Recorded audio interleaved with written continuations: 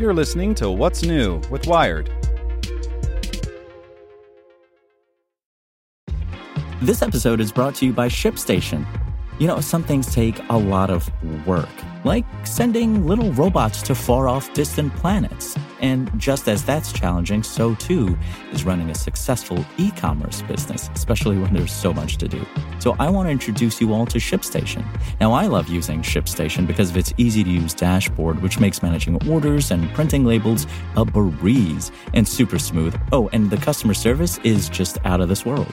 It's exactly what you need to help grow your business. Sign up for your free 60-day trial at shipstation.com/technews. That's shipstation.com/technews.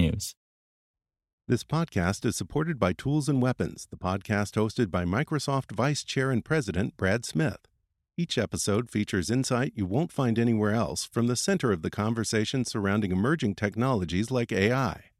Right now on the podcast, you can hear a special episode where Brad Smith lays out Microsoft's vision for a vibrant marketplace driving the new AI economy. To hear more, follow or subscribe to Tools and Weapons with Brad Smith wherever you get your podcasts.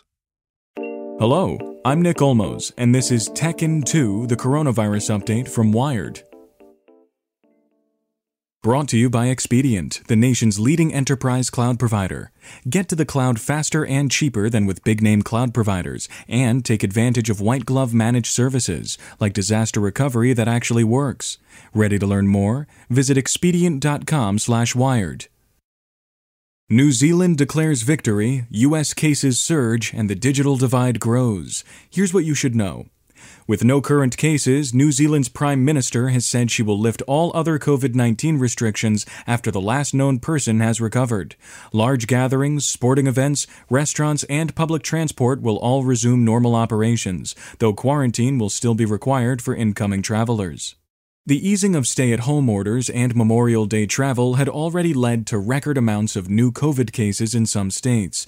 Then protests broke out nationwide with police tactics that may have turned the events into COVID hotspots. Now, public health experts are worried about what happens as those two forces collide. A global pandemic is forcing tens of millions of people into receiving medical care by phone or video conference, worsening the digital divide that limits access for those without a smartphone or a speedy internet connection. Many doctors can't prescribe medicine without seeing the cause, which forces vulnerable populations to risk an in-person visit, or potentially not get care at all. Finally, here's today's one question. What makes an N95 mask different, and should I be wearing one?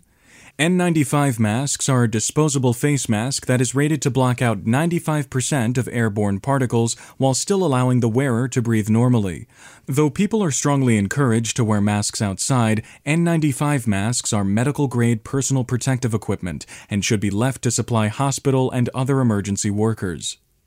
Want more news you can use? Sign up for the Tech in 2 newsletter at wired.com/TT.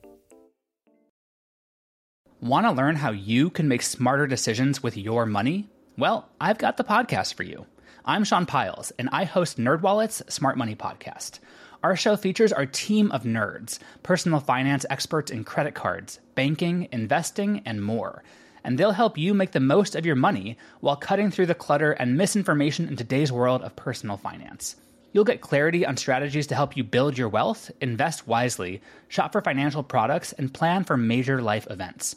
Listen to NerdWallet's Smart Money Podcast wherever you get your podcasts.